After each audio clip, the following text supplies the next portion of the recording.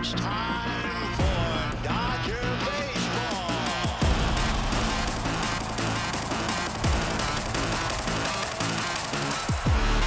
Strike three. Dodgers have won it all in 2020.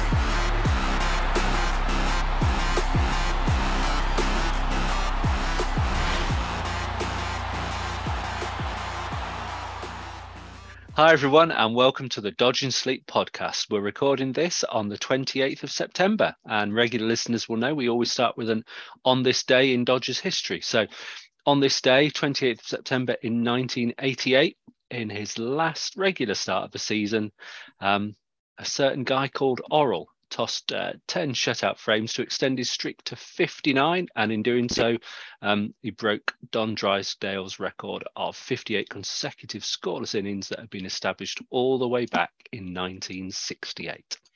What an effort. So who have we got on the pod today? We got young Ian Blees. How you doing? I'm very good, thanks, mate. Very good. I'm feeling nice and warmed up and ready for this evening. Sounds good. And also doing all of the tech and the production as ever, Mr. Leon Boyne. How you doing, Leon? I'm shattered. quite honestly. I'll tell you a little story. This is the story of a UK Dodgers fan. So I've got an app now which tracks my sleep disturbances, which basically measures how often I wake up. Last night I went to sleep and was like, I'm not going to watch the game, and woke up a million times it seemed. So I had 8 separate sleep disturbances, which involves me checking the score. It was a tight game. There was bases loaded, and yeah, that's why I'm tired today. Nobody need ever question why we call this the Dodge and Sleep podcast. And finally, you got me, old Ian Carlson, trying to keep things moving and not fall asleep because it's nearly my bedtime, clearly, as I'm the old one. Right, we will start as usual with our review. It's been a few weeks since we did a pod, unfortunately. So rather than reviewing the game since we last podded, in which case we'd probably be here till Christmas, we're just going to do the last 10. So that was the final game of the 3-game sweep against the Giants.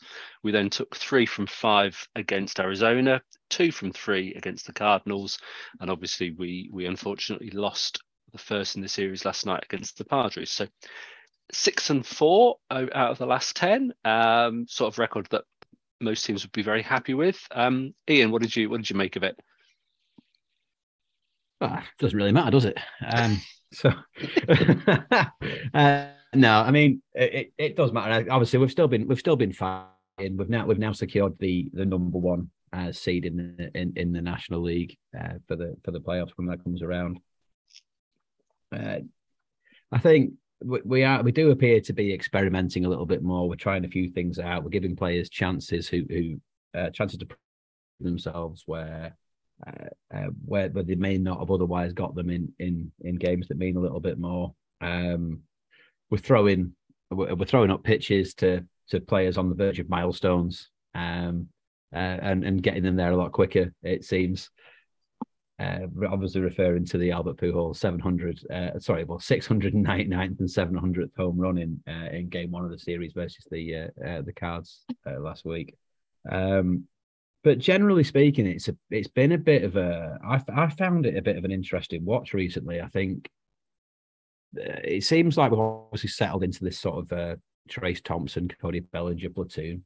Fair enough, seems to make sense. Trace is doing well against lefties. Bellinger isn't doing well against anybody, really.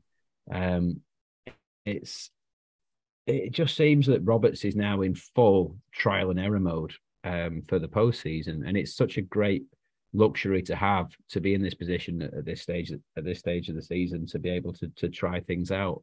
Last night, obviously, we lost against the Padres, and I know we're going to talk more about a certain Mr. Kimbrel, whose back-to-back walks brought that game to a conclusion last night.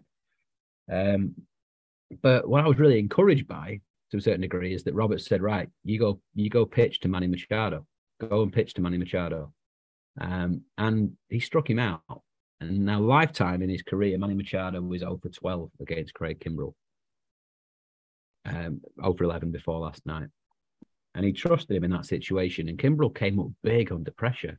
It was only when it seemed like he'd done the hard work that he struggled, and he couldn't keep the strikes, the pitches on a plane to the plate. He was pitching them all outside. It was really hard work to watch at about 6 this morning. Watching him struggle, but I'm still encouraged by the fact that he managed to get that strikeout of one of the better hitters, one of the most clutch hitters in the league, in Manny Machado. So as much as it's been an interesting watch, 6-4 over the last 10, it's still a good result. If you were to look at Dodgers Twitter, I think that you'd think that we'd lost 27 of the last 30 at various points. And we've not. We've still been winning every series, or we haven't lost a series in quite some time. And I just kind of think that we're in a place now where we can take the time. We can try different things out. We can trust players in different spots, and we can see what our best options are come the postseason, which is when things really start to get exciting again now. Indeed, it's a good position to be in. Leon, what's your take? It was a bit of a strange one last week because those games against the Diamondbacks seemed never ending. Especially when we had the double header, which was a good day. The Dodgers were pretty crap for most of game one. It sort of exploded in the eighth, and then they were poor in the game after. So I was sort of after that first defeat against Cardinals as well. I was like, this has been a pretty crap week. And you sort of add the games up, and my maths is terrible, but I think I might have this maths right. Over that 10-game stretch, it's a 600 winning percentage. Yeah, simple maths. So I obviously need clarification because it's been a long day. And that is still better than the majority of teams have achieved over the course of the season in baseball. So it was actually a pretty good week. As we say, we've won 106 games already. We've still got 8 games left. And as Ian says, we are experimenting a little bit. We've got that flexibility to try different things to try and get Kimbrel back in the groove that he picked up when he started using Frozen as his walk-on song. We're looking at people like Michael Grove as well, who had a really good outing the other day, just the one hit and one run, I think it was, against the Cardinals. Because obviously we've got a few holes in the pitch that we might need to fill for next season. I don't like losing games, but as Ian says, at this point, it doesn't really matter that much. We've won the division, we've won the home field advantage in the National League. It's just a case of ideally we want to wrap up home field advantage for the World Series as well, if we get there. So we've still got the advantage on that over the Astros at the moment. I think the magic number's 3 for that. So it's not been bad at all. It's just, for me, it's just about getting the guys tuned up and ready to go and keeping them fit. I think at this stage, my biggest worry is that gap between the end of the regular season and the start of the NLDS. I'm not a fan of the big wild card gap. I know it's an attempt to get more baseball played and give more teams a chance, but the Dodgers are going to be sitting for 4 or 5 days without a game at all. Yeah. And it almost, to me, it feels like it gives the momentum to the team that comes through that wild card round. So I'll be interested just to see how the Dodgers sort of manage that gap, which is upcoming, and keeps everyone fresh and ready to go.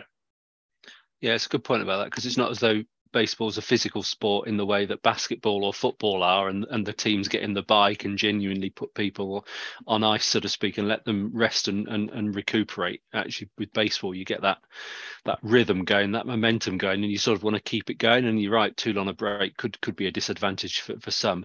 It's interesting on the home field advantage throughout, and whether these final few games matter. By my maths, I think the trash can beaters have played 1 game more than we have so far, so they've got 7 to go. So the most they can get is 109 wins. We've got 8 left, and funnily enough, your point about playing 60-40 over the last 10 games, if we do that again, that does indeed get us above the magic number. That gets us kind of rounded to 111. So yeah, if we do that for the remainder of the season, we're home and hose, and that's assuming that the trash can guys win out, which they may well not if they start resting people as well. So yeah, it'd be nice to be nice to win the next couple against the Padres. I'm not sure of the actual standings. Can we help knock them out, or they're not guaranteed in the wild card yet, are they? So No, at the wild card stands at the moment.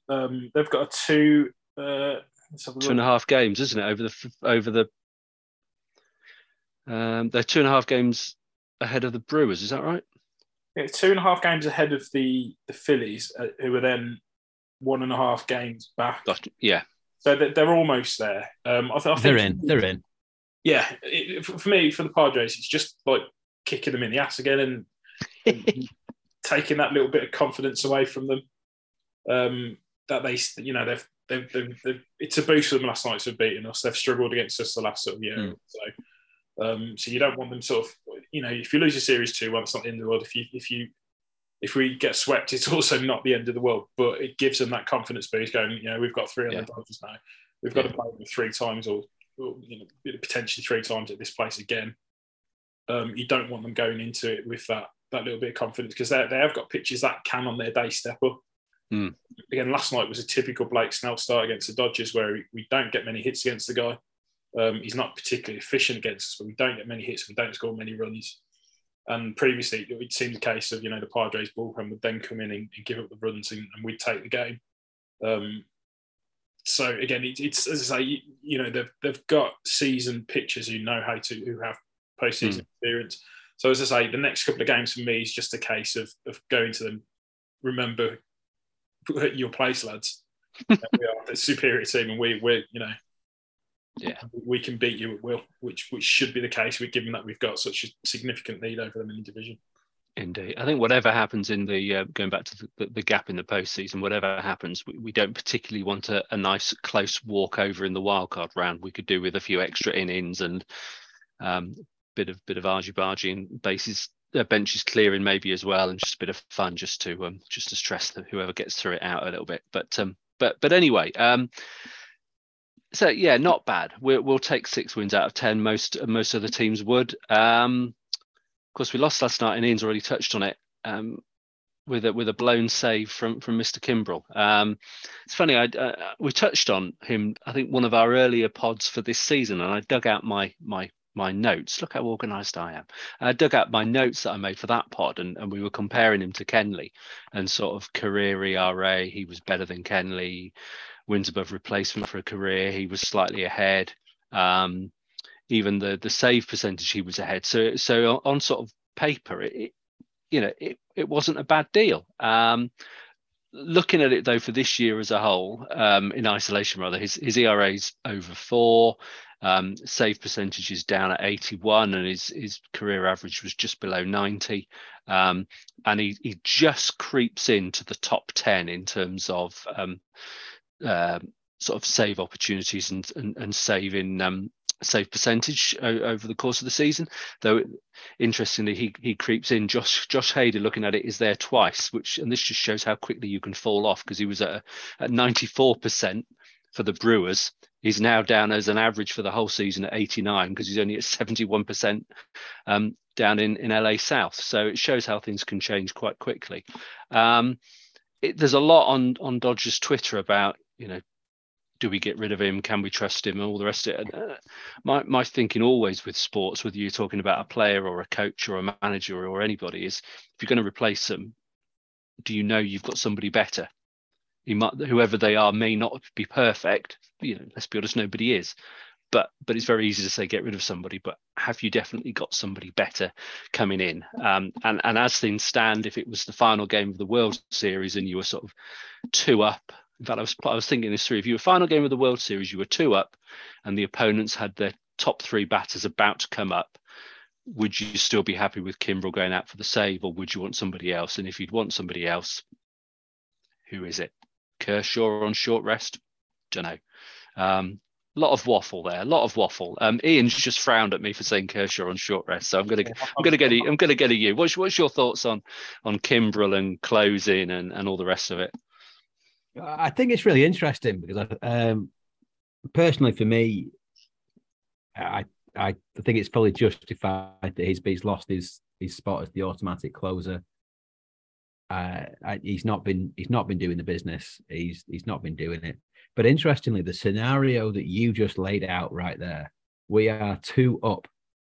The best 3 batters of the opposition are coming up. In my head, I went straight to Game 7 of a World Series.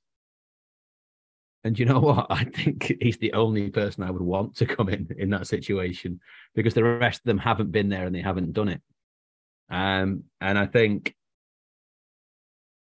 if I'd almost rather put them. I'd almost rather put the plan Bs, your Gratterols, your Chris Martins, into a spot where Kimbrel has lost some of the opportunity without blowing the whole thing, and give them an excuse for not getting it and taking the pressure off them, than I would sending them out there in the situation that you just gave. I mean, thankfully, I don't make these decisions. Thankfully, there's someone with far more knowledge than me who makes all these. But I think that's the intricacies and the dynamics of baseball. And that, generally speaking, do I want Craig Kimbrel closing games for our team right now? No. But in the situation that you just laid out there, I don't think there's anyone else that I would trust more than him in that situation, simply because of what he's done before. He's been there and done it. The occasion itself won't get to him. I don't know what Leon thinks about it, but like I say, that particular situation for me was on that. Actually, maybe he's worth a place on the roster, even if we're not going to automatically give him the same opportunities. I mean, looking at it at sort of face value as it stands at the moment, the thought of Craig Kimbrel coming in to save Game 7 of World Series scares the absolute living shit out of me, to be honest, just given what we've seen over the course of this season. But then I don't think I could handle Kershaw coming in and the heartache that would potentially come with a blown save from Kershaw in Game 7 of a World Series. So as a sort of sacrificial lamb, give it bloody Craig Kimbrel. But as I say, as Ian says, he's the guy who's probably got the most experience of those particular situations. You wouldn't want to throw someone like Phil Bickford in there, for example, mostly because he stinks the place up this season. But you want that experienced head who has shown in the past that they can handle the pressure, who has shown at various stages this season that he can handle the pressure.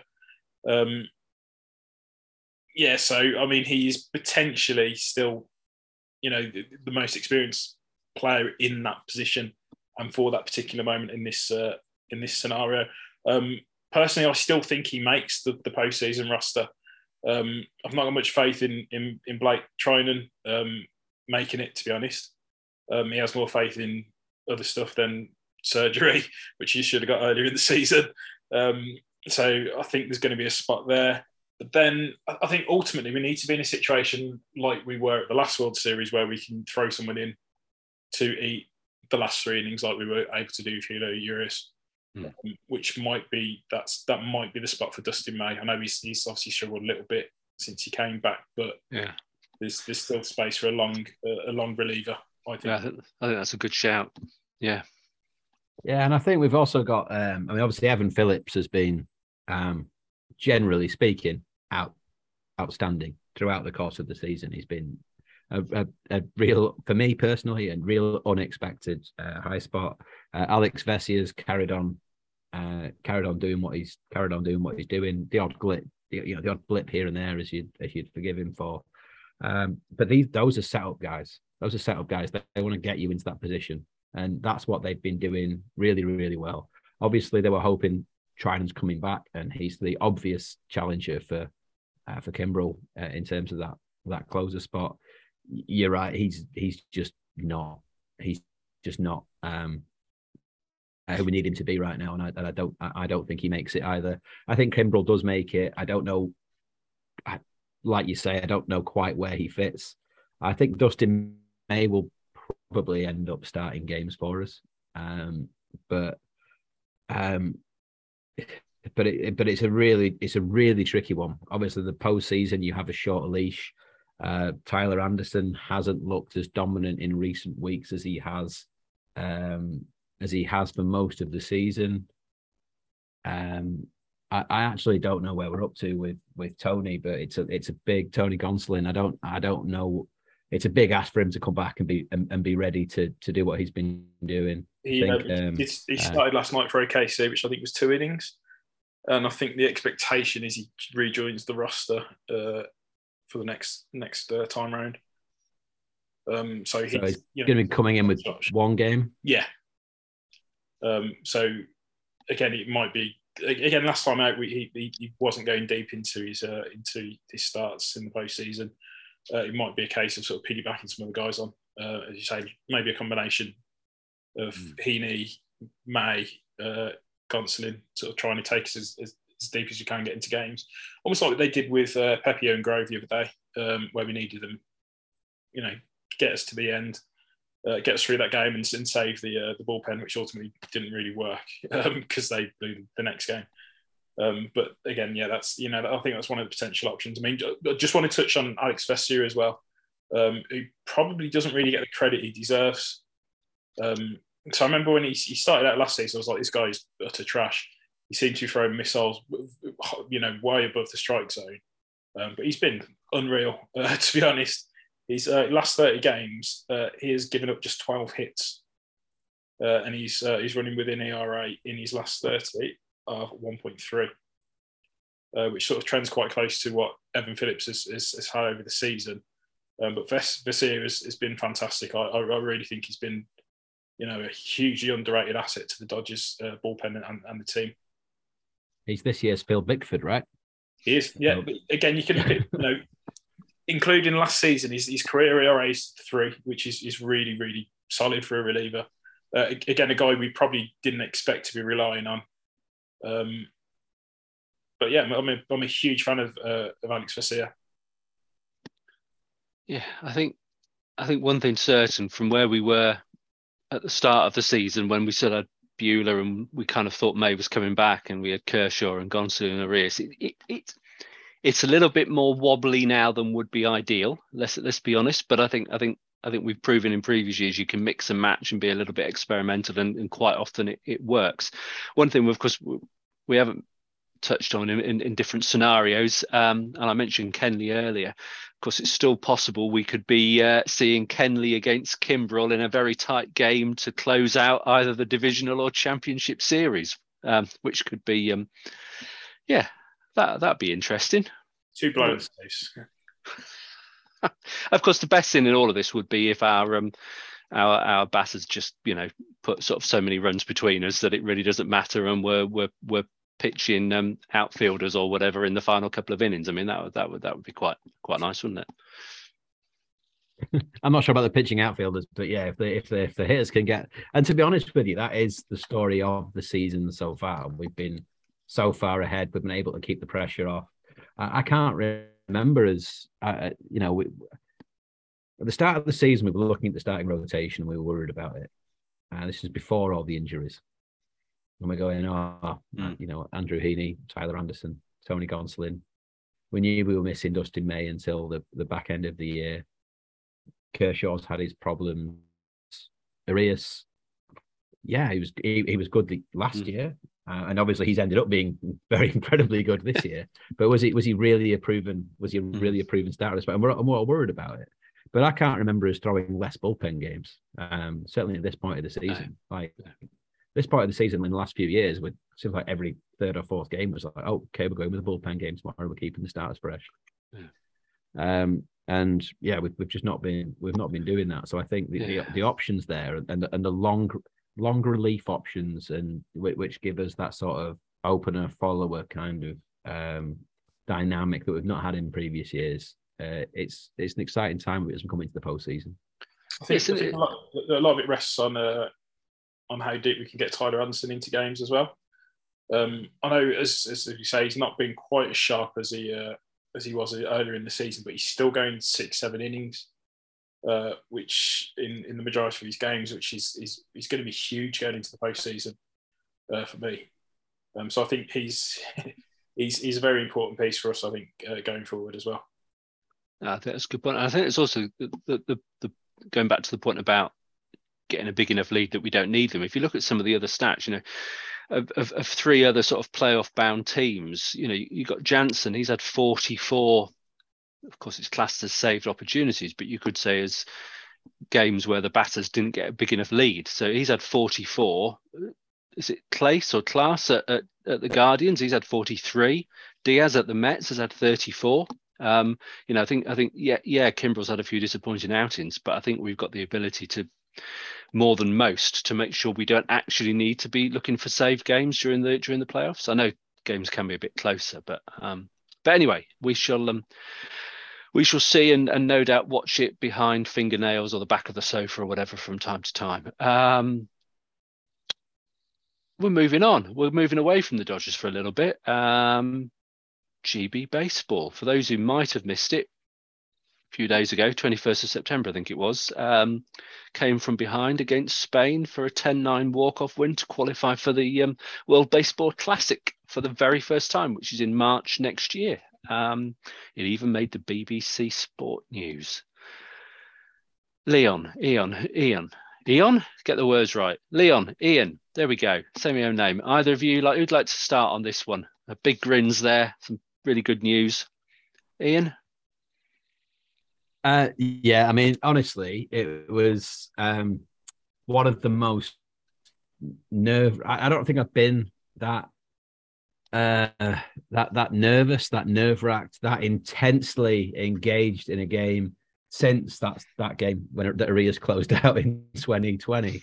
I was hoping my boss isn't listening to this. I was at work. I was at work that night, and I was cracking on with doing a few spreadsheets on my work laptop, and I had my own laptop up, popped up watching the game in the corner. Started off with I was just checking in on the score once in a while, watching the replays of hits. Obviously, once we're getting to the stage where we've come right back into it, because we were a long way down at one point. We've come right back into it. We end up taking the game to extras. No work's getting done. It was absolutely ridiculous. Some incredible at bats. I mean, I never know where to pitch this in terms of understanding of the game and dynamics and situation reading and that kind of stuff. But there was a particular pitch that was thrown. I think it was a 2-1 pitch that was thrown to the lad who hit the home run to tie it up the GB, and he didn't swing at it, and it was a pitch that was really in the slot, just off center, inside half, right in the middle, height wise, right in the middle of the strike zone and the inside half, and he didn't swing at it, and the guy was fuming. He was so angry with himself, and he stepped out the box. You could see he's like, oh my God, I've missed my chance. That was the one. If I'd swung at that's my best opportunity. That is the equivalent of an underarm dolly to a seasoned professional baseball player getting that pitch. And I just, in that moment, I thought, I think that might be gone. It might be gone. He's not going to be able to compose, because these guys, they're not professionals who've been there and done it all before. Most of the guys in the GB team are, I think GB over and above any other team in the World Baseball Classic had 10 players involved in Major League Baseball organizations, none of which had played Major League Baseball level yet, although one of which I think will probably get there next year, and that was Harry Ford at the Mariners. But these guys, they're not the professionals who remain calm under pressure. These are guys who are keen to grab the spotlight and impress, and therefore you would expect them to be prone to try and grab the spotlight, to swing at pitches they shouldn't, and to potentially make mistakes. This guy came back and he hit the next pitch a mile. The very next pitch, after being so angry at not swinging at the pitch before, he hit the next pitch an absolute mile. He stayed in it. He put the barrel in the way of the ball. He timed it absolutely wonderfully. And this is why I talk the intricacies of baseball. Everything about that was was spot on. He didn't try and take the cover off the ball. He just got the swing right, and everything else worked. And that's the way baseball works. And I think for a lot of guys who approach hitting, they all want to try and turn up and hit the ball as hard as they possibly can, almost off a tee. Whereas actually, if you get the timing right, you don't need that sort of that raw power. The timing is so important, and that at bat was one of the best moments I think I've experienced as a baseball fan. I've got some connection. I know Drew, the head coach of GB Baseball. I know it sounds like a bit of a name drop there I've just thrown in there, but Drew Spencer, he's a really nice guy. He's been in that post since he replaced Liam Carroll about 3 or 4 years ago, and everyone was really impressed with how far Liam had taken the team. There were lots of eyebrows raised when Drew came in, and I'm absolutely delighted that for the first time in Great Britain baseball history, we're going to the World Baseball Classic. It's absolutely phenomenal news. It's an achievement that you couldn't possibly have seen coming. And I've probably spoken for far too long. And hopefully Liam, I'm getting names wrong now. Hopefully Leon has got things left to say. Yeah, I mean, it was just a great sense of pride. I know it's a pretty small community, baseball community in the UK. And the community involved and that play a part in actual British baseball is even smaller. So you get to come across some of the guys that are involved, like Liam Carroll. I was lucky enough to meet sort of a few years ago. He ran a coaching session down in central London. It was open invite, and we did an open table with some of the GB guys. It was a really good experience. And as Ian says, Drew Spencer then continued what Liam started. And there are other guys involved as well from the London Mets where Drew's come from, like Jonathan Kramer, for example. So it's not just a bunch of guys with British connections via passports that are involved. There are guys who have roots and have been born and brought up in the UK that are involved in the GB setup, which I think is important to point out. I think as Ian says, it was just fantastic to watch. It was on MLB TV. It was live on YouTube. We were following it along in group chats with guys that wouldn't usually watch GB baseball, and everyone was, on the edge of their seats. And I think coming back from such a poor first inning as well, they were 4-0 down. And the guy with the at-bat, I think it's Jaden Reed, who hit the home run. He dropped a fly ball, a very sort of simple-looking catch in the first inning, and that allowed another run. But, they stuck together and they really bounced back well. And it was a crazy sort of, bottom of it was the 10th, wasn't it? 10th inning where it all went down. It was it started off terribly. There was a poor bunt attempt, which gave up an out straight away. There was there's a crazy play at third, which again, huge credit to Drew Spencer. The runner was actually called out at third, but he challenged it. Again, on first watch, you're like, that guy's toast, absolute toast. He challenged the play and he got it turned over, and that flipped completely changed the narrative of the situation. And put the game right in GB's hands with a man on third and one out.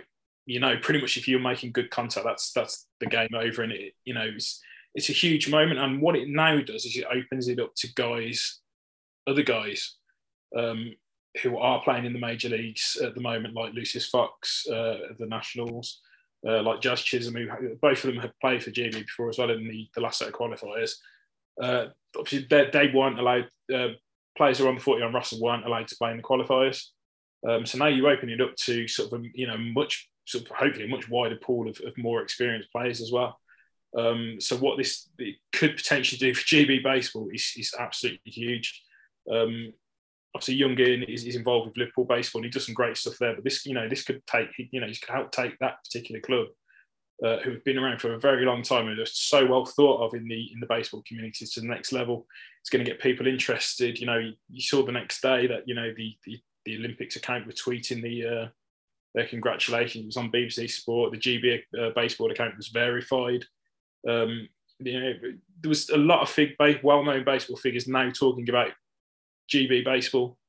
John Morosi was tweeting about it. All sorts. It could make such a huge difference to the sport at grassroots and, in this country. It was a very, very proud moment. Yeah, no, it's amazing stuff, and you follow that up with the BBC showing via the red button the Yankees Red Sox game a few days ago, and obviously we've had the games over here, and there's more on the way, and it's just starting to build momentum. And imagine if we had a couple of headline grabbing results next year, and then you go straight into spring training and the MLB season. You can just start it. There's a bit of a wave there, hopefully, in terms of interest increasing in the UK, which would be brilliant. No, that we might even do a few extra special pods. Who knows, next spring when it's on, talk about GB rather than the Dodgers. If I'm not on the coaching staff, I won't be. if you're on the coaching staff, I'll be in your suitcase. So there we go. Next night we're returning to the topic of our dream team, and we're doing all of the outfield tonight, which is something that young Ian said when we were chatting before we started recording earlier. He said, "Oh yeah, there'll be lots of debate on this one." Well, clearly there won't be lots of debate at all, because the three players are Mookie Betts, Cody Bellinger, and Chris Taylor. And yes, I am picking Bellinger in his MVP season form, and I am picking Chris Taylor, so they're done. I'll throw it over. Ian's the one who's laughing the most at that. So let's hear your lots of debate before we agree it's Betts, Bellinger, and Taylor.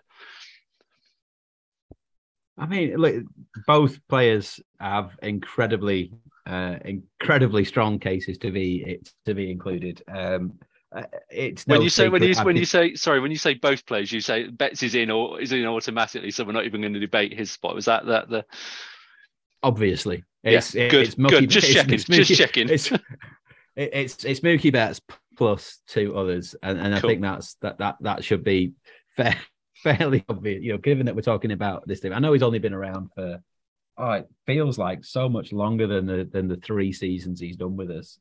But yeah, he's already won a place in the in the hearts and minds of Dodgers fans, and really fans of baseball. So yeah, Betts is in. There is no doubt in my mind about that one. Cody, honestly, he's given us 2 of the best individual seasons since I became a Dodgers fan. His Rookie of the Year season in 2017, his MVP season of 2019, certainly his first 2/3 anyway of that 2019 season. They were truly incredible, beyond belief. So it's not a surprise that he hasn't been able to keep that pace up. It is a surprise that since his various injuries, well-documented shoulder injury following the high five with Kike, and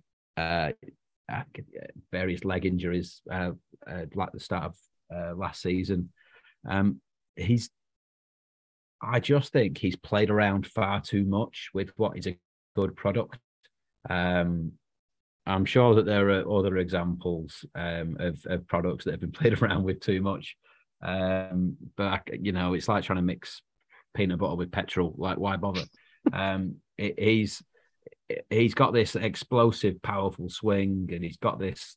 He had this stance that worked for him. He was susceptible to the low breaking ball, which actually, in all honesty, these days he's been crushing or laying off. But he can't hit a fastball. He can't hit anything up in the zone. And for a power hitter, that's going to be a major problem. And I think you're really going to struggle. I think you would struggle to automatically put Belly into this. If we were talking at the end of 2019, even the end of 2020, I think you could probably look at it and go, yeah, Bellinger's in. Bellinger. Betts is on his way. He's been there for 1 year at that point. But there's lots of other debate about other players. For me, Bellinger, I don't know. I think I just about edge him in. I think I have to. Those 2 seasons that he's had have been better than anybody else.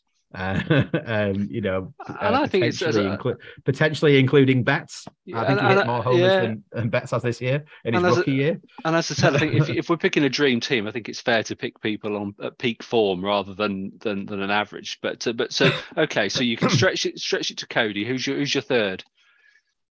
Scott Van Slyke. My third is, and I just think the and you'll know where I'm going with this straight away. And hope, but I think just because of the October memories and the fact that he was the first of this young brood of Dodgers to come through, it's Jock for me. I also think that with Jock, Bellinger, Betts, outfield is pretty tasty defensively as well, to be honest. But yeah, I for me it's Jock. I know he's pretty one-dimensional. Generally speaking, he's only going to get at-bats against right-handed pitchers. But I just some of the memories that Jock's given me, some of the clutch home runs in October, the way he managed to ignite the clubhouse on a regular basis, just by the way he looked, just by his enthusiasm for the game. These are things that are infectious. They are invaluable to sort of like a team morale, to like the ethic behind everything. And I just think if you wanted to build the perfect baseball player to build your ball club, and I don't mean around from a talent point of view, I mean sort of in the community, to get people on side. To me, the way he did that, it seemed effortless. I never saw him doing a public event, getting sent to a hospital to shake sick kids' hands, and he never looked. He never looked like he was unhappy to be there. He looked like he was so keen to be involved and to do what he can to help the community, to help the club within the community, and to help those people. I genuinely believe he's one of the nicest guys in baseball, and it will take it'll take a scandal of some kind to shift me off that hopefully never surfaces. There we go. Leon. I mean, again, my choice is it's very difficult to argue with the players that Ian's put in, because throughout my time in supporting the Dodgers, they've there's two Ians. I'll assume that's me. I mean, you're always right. I can never argue with anything you say. In terms of sort of the players I'm going to go for, Mookie Betts obviously takes spot number one. I mean, you think back, there's been so many moments already where you think, bloody hell, that's incredible. But there was one moment in particular that always stands out for me, which was stand out for a lot of Dodger fans as well, was that home run in Game 6. Now, in terms of us watching, I remember the group chat, we were very nervous at that point.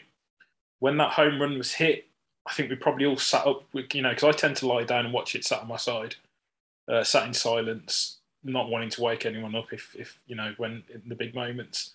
When that home run was hit, that was like, this is it now. It's actually happening. It was a complete game change. It basically, that obviously sealed the World Series. Ultimately, there was still the 3 outs to get, but Mookie Betts got us there and he sealed it for us. So he's a shoo-in. We've got many more years of Mookie to come as well, and he's still doing the job. In terms of other potential options, I think Andre Ethier deserves a mention. Arguably, his best times were before 2010. 2009, he had 6 walk-off hits in a single year, which is incredible. And obviously gave him the nickname Captain Clutch. And over a 3-year period, he had 11 walk-off hits in total, which at a time probably when the Dodgers weren't at their best in that period. Obviously, it became before all these, the run of winning the NL West. He unfortunately doesn't make it, but he's got a very nice spot on the bench or running the Sportsnet LA broadcast. Matt Kemp as well is someone who I'm going to put in there. So Matt Kemp, again, was probably the position player, the anchor of that team, coming in from 2010. And it is worth remembering, he should have been an MVP in 2011. Ryan Braun won MVP that year, but obviously he followed that up with a huge scandal. So that was the year that Matt Kemp should have been MVP. And I think a lot of people probably forget how important he was for us in 2018 as well. I think especially at the start of the season, Matt Kemp carried that team in a big way. No one expected him to come back. I was surprised when he did come back. I think most people thought he'd be DFA'd or traded immediately when he did come back, but he was unreal. Slowed down a little bit in the second half of the season, but he was an aging baseball player, been around for a long time. A lot of our success that season and getting to the World Series was thanks to Matt Kemp in the first half of that season. Where I believe I think he made the All-Star team, didn't he, 2018, which was thoroughly deserved. Obviously, we went into that World Series not looking great. My one sort of ask, other than winning it, was to see Matt Kemp hit a home run over the Green Munster. Did it in game one. And that was great to see. So Matt Kemp takes the second position in the outfield for me. And I'm also then going to follow that up with Cody. Cody has had his struggles, but as Ian says, 2017 was magical. Came in when the team was struggling. Came in as a first baseman as well. I think that's worth remembering. And off the back of Agon's injuries.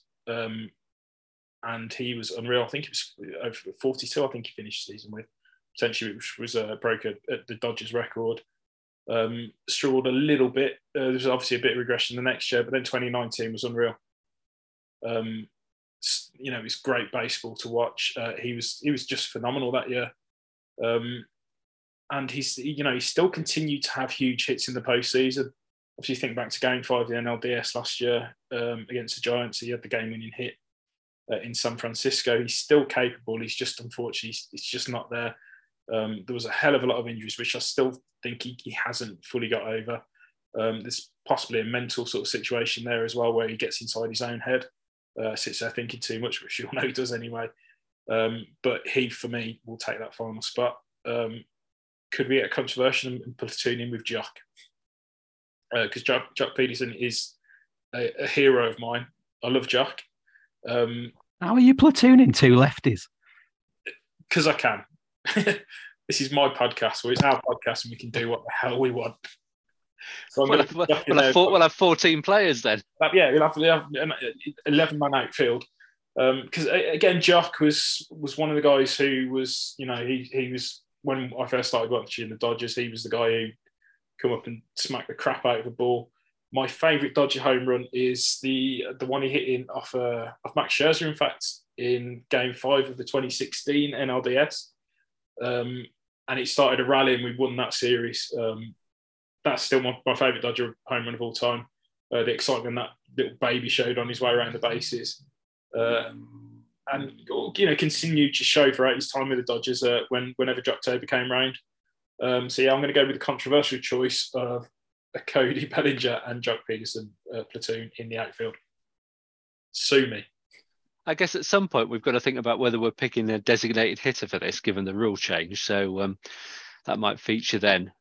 So are you going to toss a coin to pick one or the other, or are we just sticking two out there?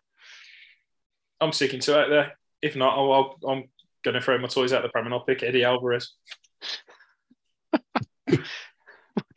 Given that it's Leon who controls all the production, I think if we don't put the two of them in, he's probably going to edit it so that we do anyway. It's how that we just put Kike in. Kike's already in. Yeah, we'll put him in twice. He's playing 2B. We'll put him in twice. He's really quick. He can run between the two positions. Well, why don't we put this? We could put this out to Twitter, couldn't we? Or all of our listeners. So we've got Cody, we've got Mookie, and you got a choice between Matt Kemp and Jock.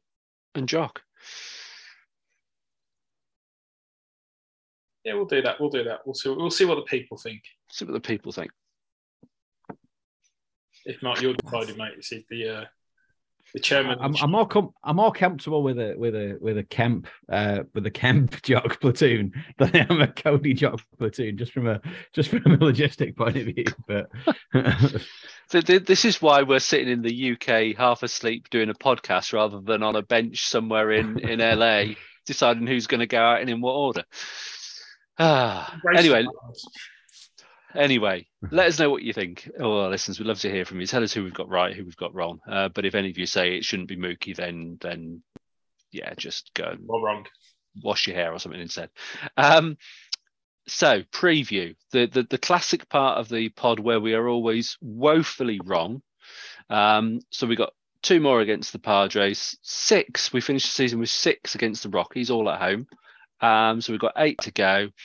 I'm going to give you my prediction, which is that we do enough to get home field advantage all the way through. If we can all change the rules, if we can change the rules as we go along, then I'm changing the rules on this. We might not need to win any, of course, if the trash can beaters lose them all. But yeah, Ian. Yeah, 8 games left, 2 against the Padres, 6 against the Rockies.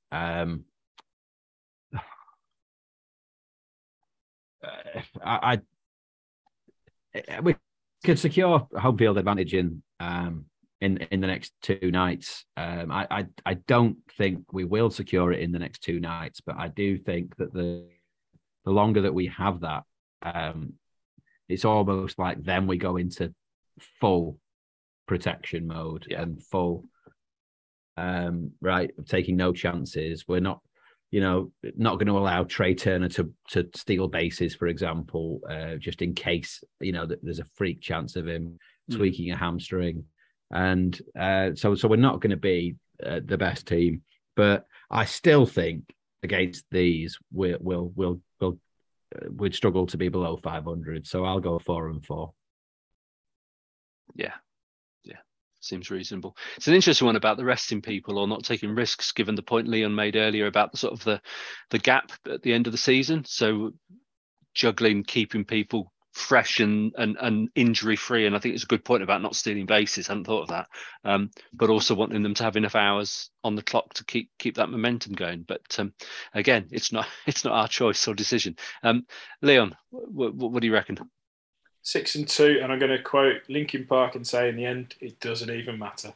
I think it's just about keeping the guys fresh. There was an interesting quote from Trey Turner, who's hitting above 300. Talking about the bad habits he's picked up this year, which I'm not quite sure what they are. Not seeing them myself, but it just use that time to keep yourself ticking over, working out any kinks that you feel you might have developed. Keep yourself fresh. As I say, we've already reached the mark that we've hit in 3 of the last 4 seasons of 106 wins. Anything else is a bonus, really. You don't win a World Series based on winning 16 games in a season, as the 2001 Mariners found out. The work really starts once the NLDS kicks off. So keep yourselves fresh, keep yourself ticking over, and just be happy. Of course, the most important part of all of this, depending on where we end up, is to revisit the very first pod of the season.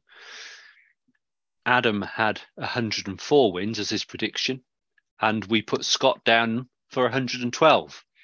So at the moment, Adam's closest, but depending on how the final few games play out, clearly we could see Scott as the winner. So less said about my prediction, the better. But there we go.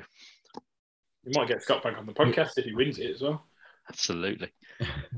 You know what? My one big fear for the remainder of the season, I don't even know if it's a big fear actually. 2018, we won the NL West comfortably. But no, we didn't, did we? Is that the one we won in? Game 1. That's the one we won. 1-6-3. Yeah. So we won. We won the NL West. We went to the postseason. And we lost to a Boston Red Sox team that were clearly head and shoulders the best team in baseball throughout the regular season. And I didn't realize at the time that brings a different kind of pressure.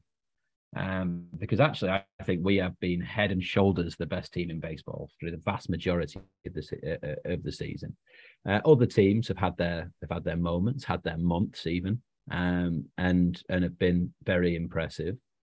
But we have been across the board the best team in baseball by some margin. You can pick your metric, and you'll find Dodgers at number 1, maybe number 2, but the vast majority of number 1s. And I'm actually thinking to myself, you know what? No one expects to beat us. The pressure is off them. we are the best team in baseball, and if they can manage to keep things close and believe that they have a chance, then that's what that it's a different type of style. And I think I didn't mind as much as we had that incredible, I forget how many innings there were, let's say 17 innings game against the Red Sox, where Muncy then walked it off with a homer. I didn't go into that series expecting us to win. The Red Sox were the best team in baseball, and I didn't begrudge them of their victory. They'd earned it over the course of the year. It was nothing like the previous year. And my big thing now is I want us to be as dominant as that Red Sox team was. I want us to see this through, to finish with the best record. We're one game away from a franchise record of 107 wins. We're the first team to ever, in 3 full seasons, win 106 games 3 times in a row. It's absolutely phenomenal what we're doing. And this team deserves to be remembered on that historic level. Not just, it's a great team in the regular season. It's a shame that they had that blip against. Yeah.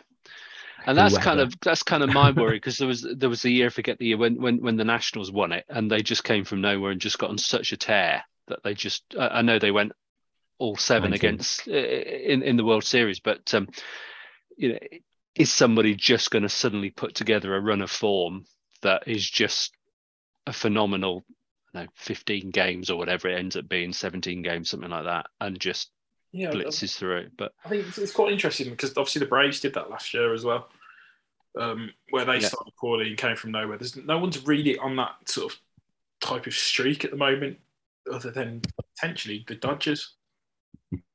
But obviously we've taken our, because we can, we've taken our foot off the gas a little bit, but we're still, as we pointed out earlier, we're still playing winning baseball. Yeah. Only time will tell, but it's a nice position to be in. We could be, where you look down the list of how many wins other teams have got, and you wouldn't want to be in Oakland right now, would you? But anyway, that's it for the main topics of the agenda tonight. Anybody got any final thoughts? Any AOB?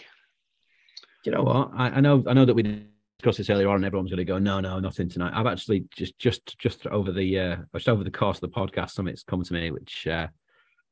And that is, it's about Trea Turner. So 2 things have happened in the last couple of weeks for me. One of them was a conversation, I think, with Leon about half an hour before this pod. And that was about, it's amazing how little we're talking about Corey Seager being gone. And that's because of Trea Turner. If we'd had a situation where a team legend had gone and been replaced by Paul DeLuca or something along those lines, then we might be very much craving the glory days of Corey Seager at shortstop. But no, we're looking at Trea Turner, and we're seeing someone who I described a few weeks ago in a chat room I got linked to off Twitter. As the best all-round shortstop in baseball, and I was challenged on this. People are saying, "Oh, well, no, he's not," and they throw a few other names out there, and I said, "Well, you can make arguments that there are better defensive shortstops, that there are better hitting shortstops, that there are more powerful shortstops. He is the best base running shortstop. There's that's not a conversation, and everything else, he's in the top 2." And the stats are there to back that up.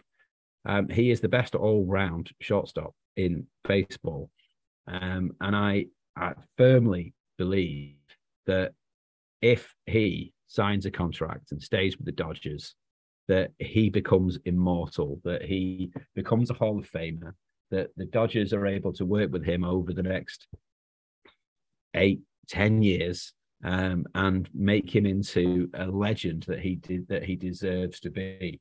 And that's all I wanted to say. Trea Turner, don't sleep on him, right? Just because he's playing in this team with superstars, with bigger names, don't forget about him. He is legitimately an absolutely superb player in his own right. And I really think he's in with a fantastic chance at this stage of his career, if he can keep things going in the right direction, of making it into Cooperstown. And I really hope he signs with us for the long term. Yeah, I think that would be the consensus vote for the most important off-season move the Dodgers can make, wouldn't it? Extending him for 20 years or whatever.